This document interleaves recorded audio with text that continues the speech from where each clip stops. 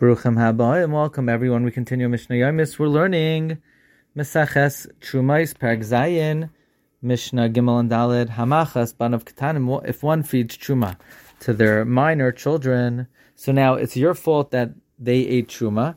They are not responsible because they are Ketanim, but you were not the one who ate it, so you won't pay the Chaimesh. The Asavadav Ben Gedalim Ben Ketanim, or your Avadim Kananim, whether they're adult or minor. Ha'eichel Trumas Chutz Haaretz. If someone ate Truma from produce outside of Eretz Yisrael, v'ha'oichal pachas mikazayis truma, or if someone eats less than an olive of truma, less than a kazayis, mashalem sakaren, you pay the principal, v'eina mashalem sachamis, you don't pay the fifth. V'hatashlumin chulen, the payment remains chulen, it's a monetary payment, and ratzah kohen limchal meichal, if the kohen wants to forego, he could do so. Zeh haklal, this is the general rule.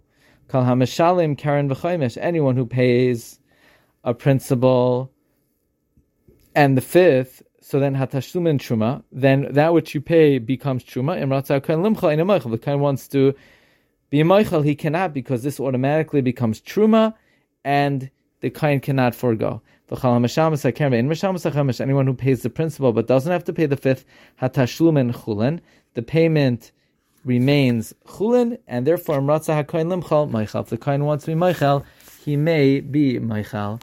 Wishing everyone a wonderful day.